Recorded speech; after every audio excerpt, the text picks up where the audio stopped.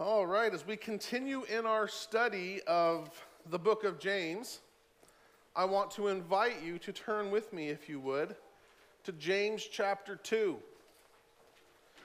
James chapter 2, verses 1 through 13.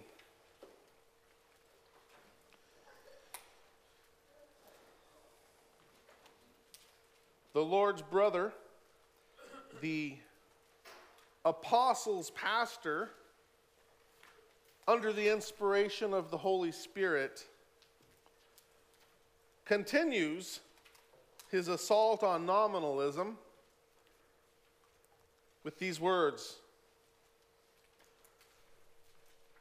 My brothers, show no partiality as you hold the faith in our Lord Jesus Christ, the Lord of glory. For if a man wearing a gold ring and fine clothing comes into your assembly, and a poor man in shabby clothing also comes in, and if you pay attention to the one who wears the fine clothing and say, you sit here in a good place, while you say to the poor man, you stand over there, or sit down at my feet, have you not then made distinctions among yourselves and become judges with evil thoughts? Listen, my beloved brothers. Has not God chosen those who are poor in the world to be rich in faith and heirs of the kingdom, which he has promised to those who love him? But you have dishonored the poor man. Are not the rich the ones who oppress you and the ones who drag you into court? Are they not the ones who blaspheme the honorable name by which you were called? If you really fulfill the royal law according to the scripture, you shall love your neighbor as yourself, you are doing well. But if you show partiality, you are committing sin and are convicted by the law as transgressors. For whoever keeps the whole law but fails in one point has become guilty of all of it. For he who said, do not commit adultery, also said, do not murder. If you do not commit adultery, but do murder, you have become a transgressor of the law. So speak and so act as those who are to be judged under the law of liberty. For judgment is without mercy to one who has shown no mercy. Mercy triumphs over judgment. Brothers and sisters, this is the word of the living God. The grass withers and the flower fades, but the word of the Lord stands forever. Let's pray. Almighty God, we thank you for this passage. And we thank you for your kingdom. And we thank you for teaching us what we must know to be good citizens of your kingdom. Grant that we would allow our values and behaviors and priorities to be challenged and transformed by your word. That we would live in conformity with your word. That you would get all the glory. In Christ's name we pray. Amen. Well, last week, brothers and sisters, we summed up chapter 1, or we got to the conclusion of chapter 1 by noting that in his discussion of traits of true Christian faith, that James was coming out of the gate with a major thesis. That one's devotion to God is not principally found in one's profession, but rather in a life of obedience to God.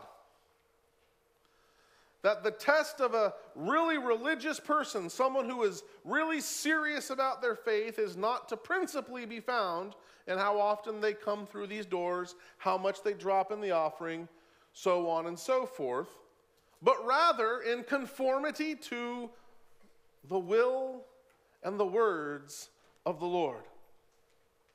Obedience. As Jesus said, if you love me, keep my commandments. And as John tells us, this is the love of God, that we obey him. James is not afraid, as a good pastor, he's not afraid to make us uncomfortable. He's not undermining anything that Paul or the rest of Scripture has said. In fact, I labored last week to establish that what he's saying there is consistent with the entirety of Scripture, which should be self-evident since Scripture has one author, principally the Holy Spirit.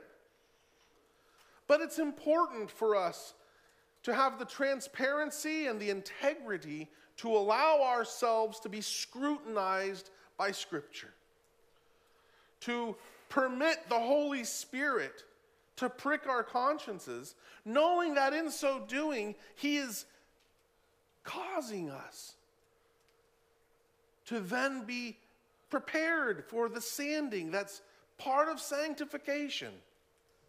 So it's good and right that our consciences get pricked by the Holy Spirit through his word. It's beautiful. And today, he continues it. And he brings up the notion, or he brings up the idea of having behaviors and practices that are totally normal within one's cultural context to be utterly found out of line with the values of the kingdom, and as such, they must be unlearned and a new set of values learned. Our ethic in the church is grounded in the culture and law of heaven, not the culture and customs of the time and place in which we find ourselves. And that's important. James here says there's a couple unique phrases in this passage that underscore the point that he is making regarding the highest authority to which we follow. First, if you look in verse 1, he refers to Jesus. This is really unique. He refers to our Lord Jesus Christ, comma, the Lord of glory. And then, in verse 8, he refers to the commandments as the royal law. What's he doing here? Well, they're in an imperial context. They have local magistrates, local rulers, but ultimately, the King of Kings in the eyes of Rome is who? Caesar. So the highest law is an imperial law. And he's wanting them to bear in mind that when it comes to glory and splendor and majesty and all the wonders and prerogatives that come with it, it's Jesus Christ who is the Lord of glory. And that his law is not just local municipality ordinances. Scripture and the law of God revealed therein is royal law. And to break it then is to be found in rebellion.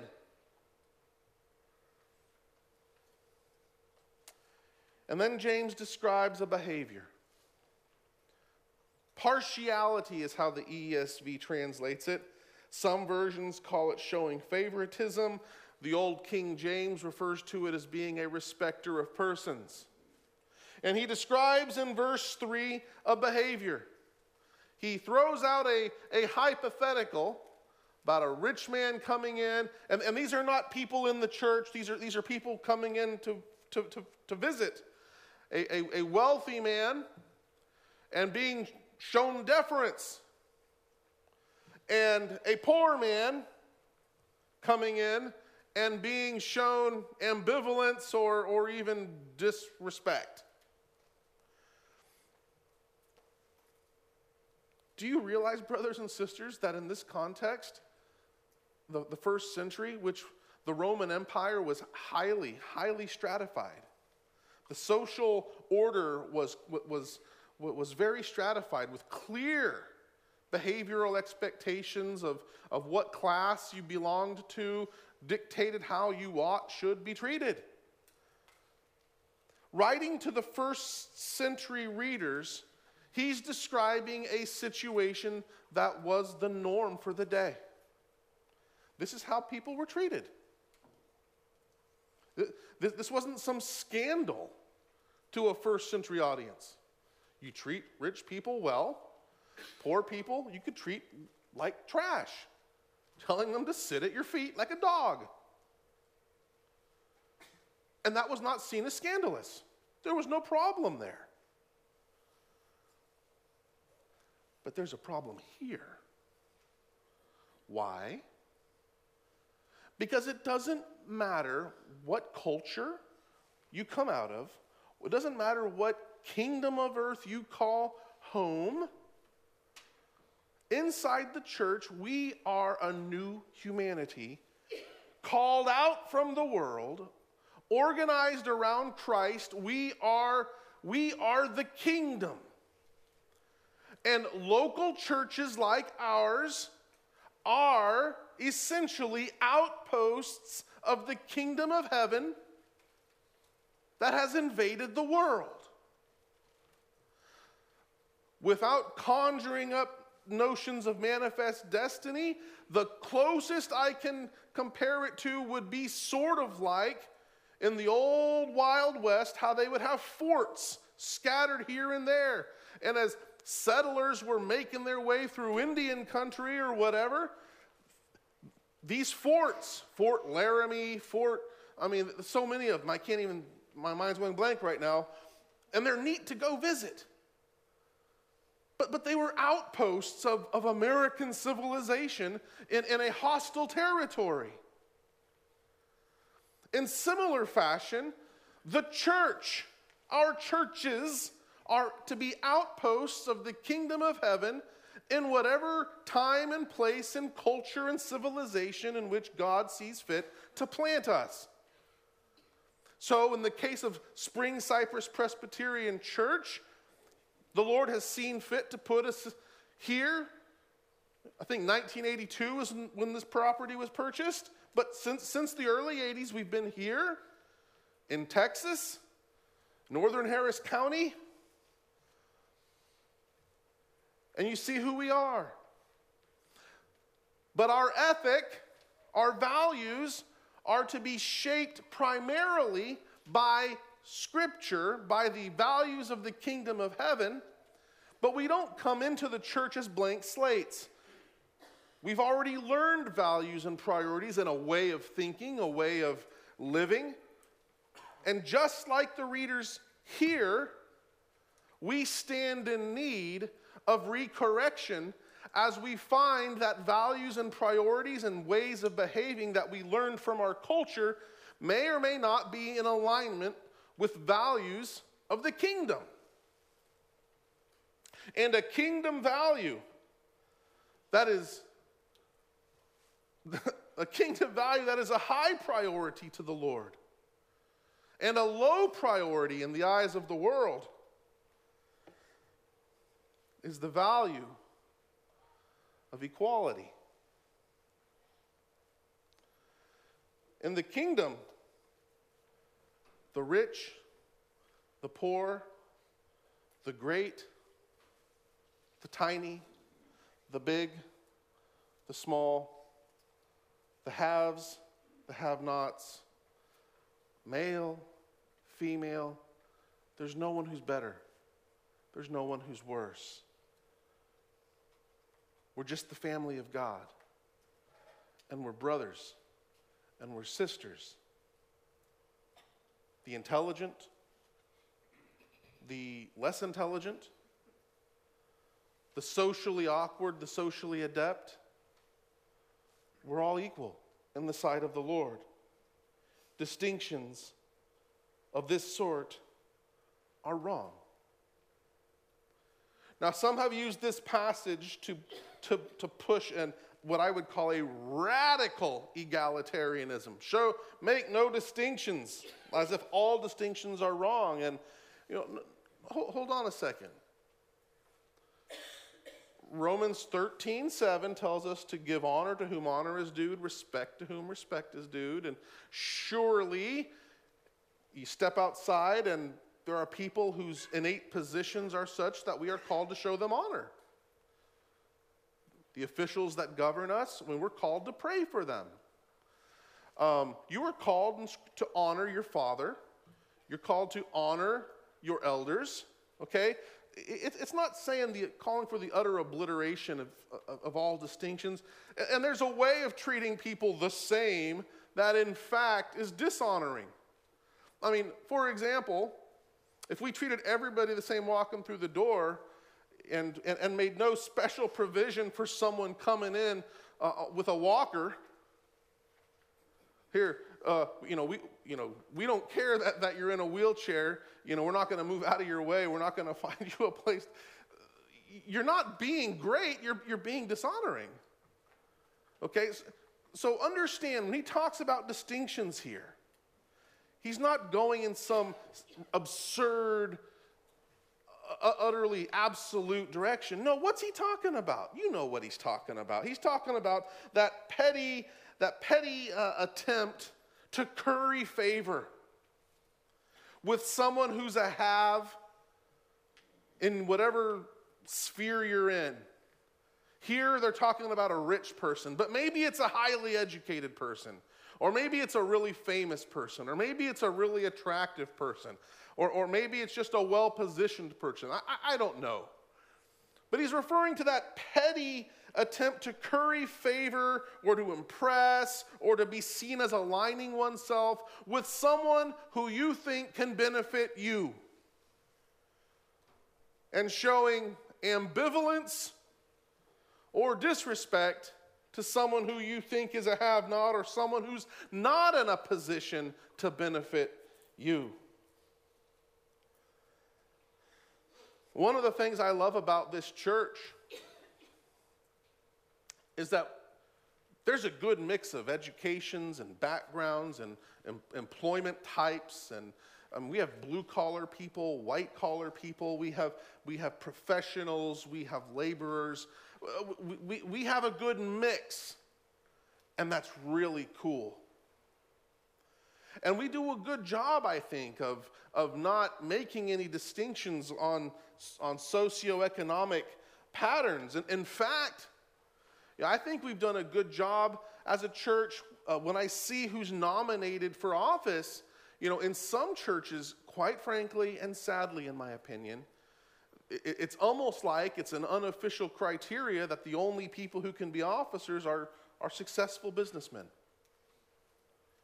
And we have a bunch of people from all sorts of walks of life, not just corporate executives or lawyers or doctors. We have a bunch of, and so we're doing a great job in that regard, but here's where we got to do the gut check.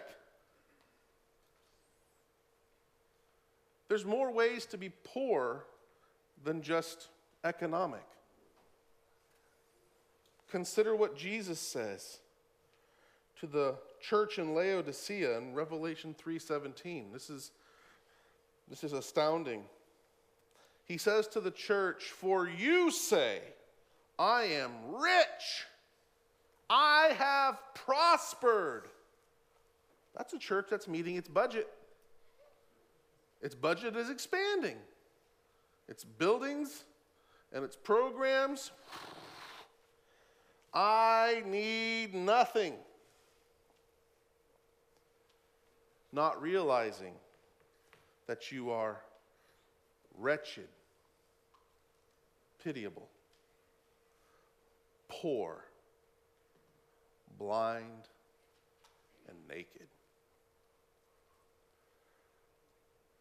You see, we do a good job in this church at not making distinctions, I think, between levels of socioeconomic status. But how do we treat poverty when we see it as simply a deficit in something?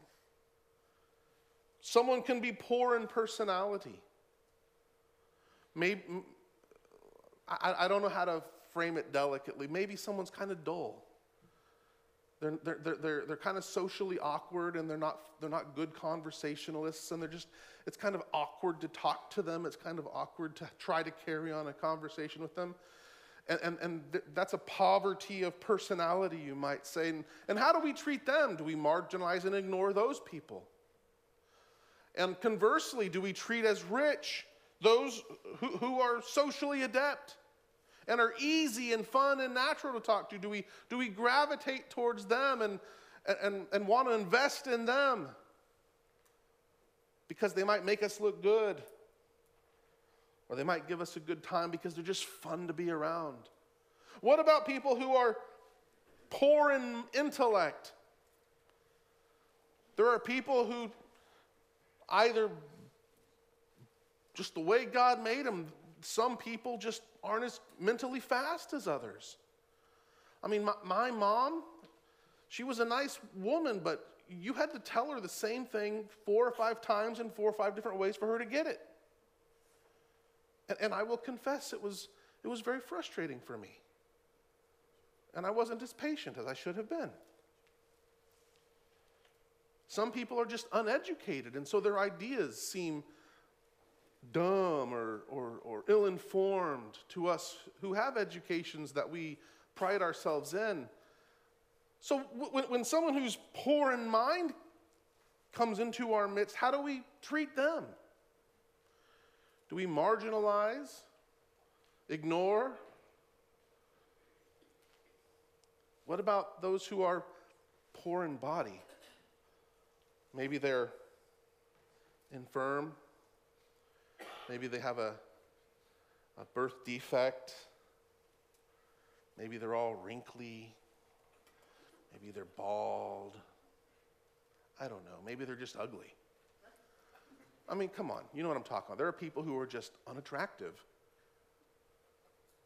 I don't mean the way all you ladies think you're not pretty. No, you all are beautiful. You know what I'm talking about. There are people who are just, it's not pleasant to look at them. How do we treat them, though? Do we treat them as lesser, as unimportant? Or do we gravitate towards beautiful people? Do we, in our church picture taking and posting on the web, do we highlight the pretty people that are going to look good on the website? Do we, as Wes kind of points out every now and then, do we try to make it look like a college recruiting poster? You got to show the requisite diversity. Are we trying to scratch trying to check a checkbox, or are we being authentic? What do we do? How are we doing it? Whatever it is, do the gut check. Do we show partiality of this kind? And I would have you know, in doing that gut check, that last week you may recall that we said that true religion hinges on, he highlights 3 things that true religion depends upon, or that are true evidences of true religion. And this kind of partiality violates all 3. First, we were told that true religion controls the tongue.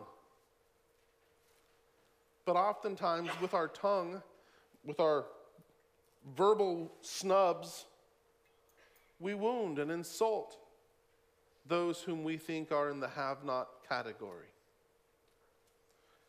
Second, we're told that true religion helps the have-nots. And how in this James 1:26 and 27, he uses the orphans and widows as the fill-in. That's a stand-in for the have-nots. And true religion goes out of its way to help the have-nots in their midst. But do you see how showing partiality, where at best it's ambivalent and at worst it's actually marginalizing, how that harms the have-nots? They spend their whole life being kicked around, and in the place where God has established a new humanity, that beatdown continues. That's wrong. And true religion, finally, we learned from 127, is unstained by the world. And yet there is nothing more patently worldly than social stratification. The haves and the have-nots will forever be distinguished between. So when we show partiality like this, it's a violation of every principle of true faithful religion that he's just mentioned a couple verses before. Wow. And why should we not? Is it just arbitrarily given to us as a command? No, because God does not show partiality. In fact, if you want to go back to verse 1, when I said Jesus, the Lord of glory, there's a bit of irony there. Why? Because Jesus was rejected, despised. And the irony is that Jesus, the complete have-not, is in fact the ultimate have. God himself is not a respecter of persons. I just think the King James hits it on the head. There is no one who stands before God with some sort of earthly attainment that merits any special favor. I love in the book of Job, 34:19, Elihu. He's this young guy who's been sitting there listening to this round and round between Job and his friends. And Elihu he's the only character in the book with a Semitic name, but he's kind of scolding or rebuking Job. He's kind of the front runner of the Lord, because the Lord's speech comes right after. But Elihu reminds Job and us this: God shows no partiality to princes, nor regards the rich more than the poor. Why not? For they are all the work of his hands. And then, in the New Testament, Peter goes to see Cornelius in Acts 10:34. And you know the story of the conversion of Cornelius, and how the Lord sends a vision to Peter about all the unclean food that he's told to eat. You know that whole story. So when he gets to Cornelius and he hears the whole deal, he says, "Truly I understand that God shows no partiality. But in every nation, anyone who fears him and does what is right is acceptable to him." And then Paul, in Romans 2:9-11, he underscores the utter egalitarianism of the judgment and mercy of God. There will be affliction and distress for every human being who does evil. First to the Jew, and also to the Greek. But glory, honor, and peace for everyone who does what is good. First to the Jew, and also to the Greek. For God shows no partiality. Leviticus 19:15 expressly prohibits favoring either the rich or the poor in court cases. Leviticus 19:18 is where we get the Old Testament statement, "You shall love your neighbor as yourself," which Jesus reiterates in the New Testament as the second great commandment. And so when James points out that the Lord has chosen the poor in the world oftentimes, how dare you exclude them, because it's precisely the poor that he's sought out. That's repeating what Paul says in 1 Corinthians 1, where Paul says this: "Consider your calling, brothers. Not many of you were wise according to worldly standards. Not many were powerful. Not many were of noble birth." Praise God for that letter M. It's not saying that the Lord doesn't call any powerful, wealthy, noble people. He's just saying many. But God chose what is foolish in the world to shame the wise. God chose what is weak in the world to shame the strong. God chose what is low and despised in the world, even things that are not, to bring to nothing things that are, so that no human being might boast in the presence of God.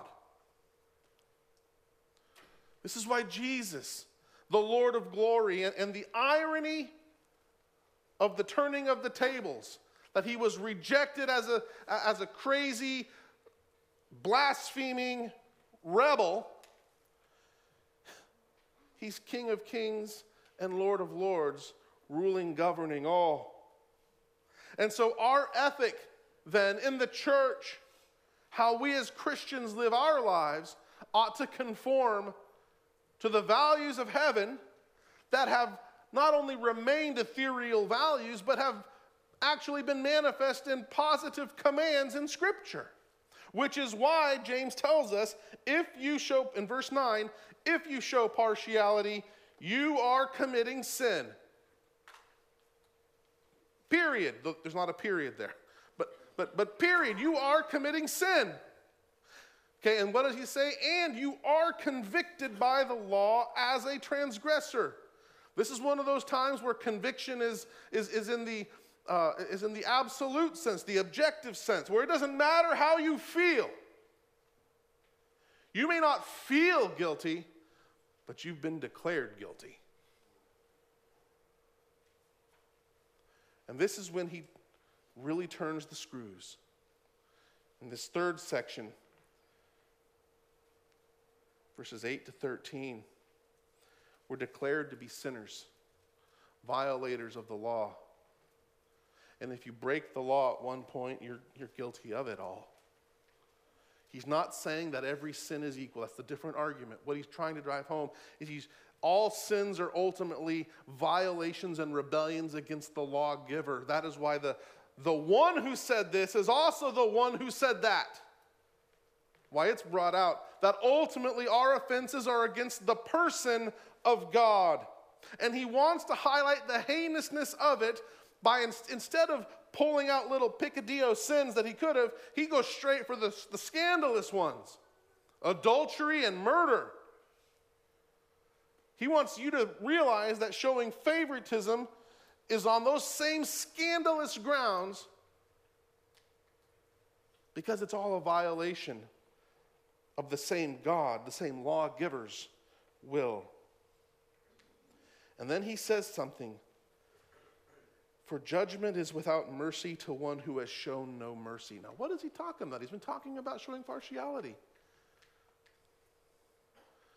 Showing partiality and making sinful divisions and distinctions is seen here, is stated here by the apostles' pastor as showing no mercy, as being unmerciful. Why? Because the same oppression that they've experienced in the world, instead of finding relief here in the church, we've put our thumb on it and pressed.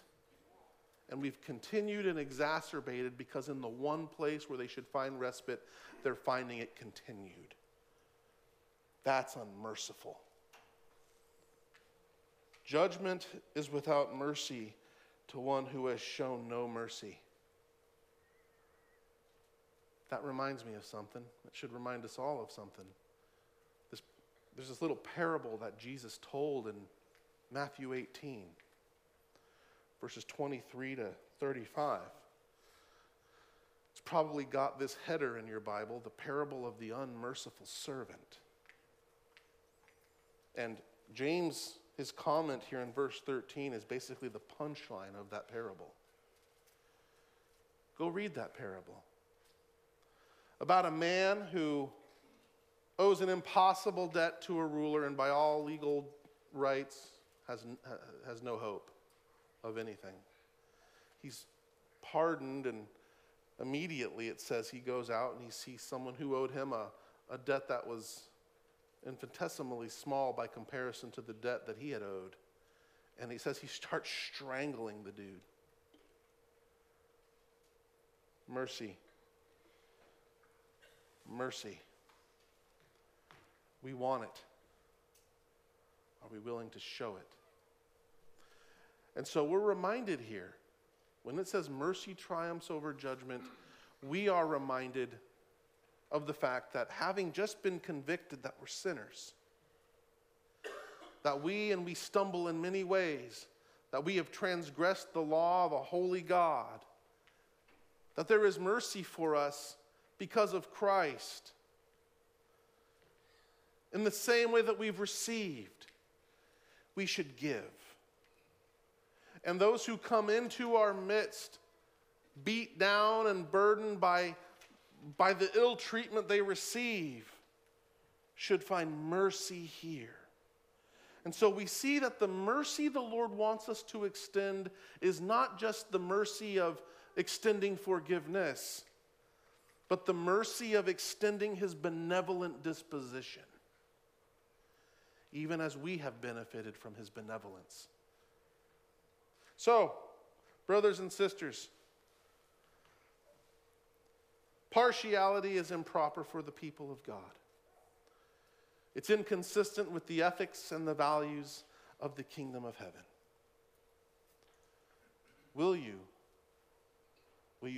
Are you willing to relearn a new way of being? Evaluate your heart, evaluate your life. And if the shoe fits, then wear it. But if you're doing fine, then by all means, pray for those of us who need to work on it. Let's pray. Father, thank you so much for your goodness, for your mercy. Lord, even as we have received your mercy and have benefited so significantly from it, grant that we would be vessels, showing mercy to those who come through our doors, seeking the peace, seeking the refuge of your kingdom. Grant that they wouldn't come here and find just more of the same. Thank you, Jesus, for taking our sins to the cross. By your Spirit, help us to live as befits your people. It's in your name we pray, O Lord. Amen.